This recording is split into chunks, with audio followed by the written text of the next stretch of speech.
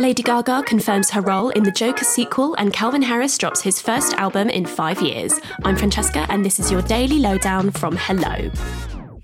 Calvin Harris has finally dropped his highly anticipated new album, Funkwave Bouncers Volume 2. The record, which is the DJ's first album in 5 years, features a whole host of big names including Pharrell, Normani and Snoop Dogg. But Calvin did admit while appearing on Heart FM that he felt like an imposter while working with Justin Timberlake and Pharrell for their new track, Stay With Me. Being in the video, I felt like an absolute imposter.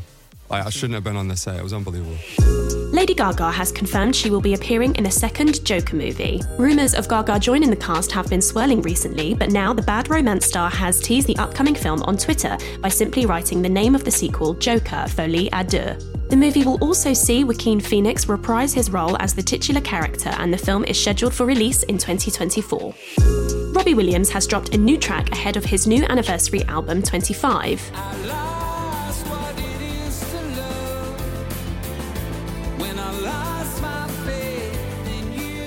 The song, called Lost, will feature on the upcoming record and is about turbulent times in the angel singer's life. Robbie said in a statement that he was inspired to write the song by times in his life he's abandoned himself to reckless behaviour. It comes soon after it was reported that Robbie is filming a documentary about his life and career.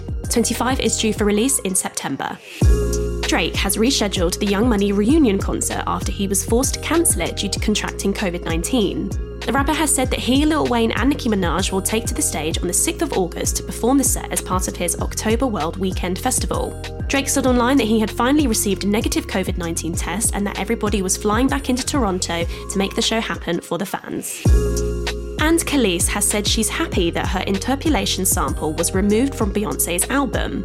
The Milkshake star previously hit out at B when her track Energy was first released, stating that Beyoncé had sampled Khalees without permission. Someone was like, oh, that's a collaboration. No, it's not a collaboration. It's called thievery, because the collaboration, the definition of collaboration, it means that we are working together. There's no working together if you are not even checking to see if everything's cool. But now a new version has been updated on various streaming platforms, leading Khalees to respond to fans asking if she was happy, to which she replied yes.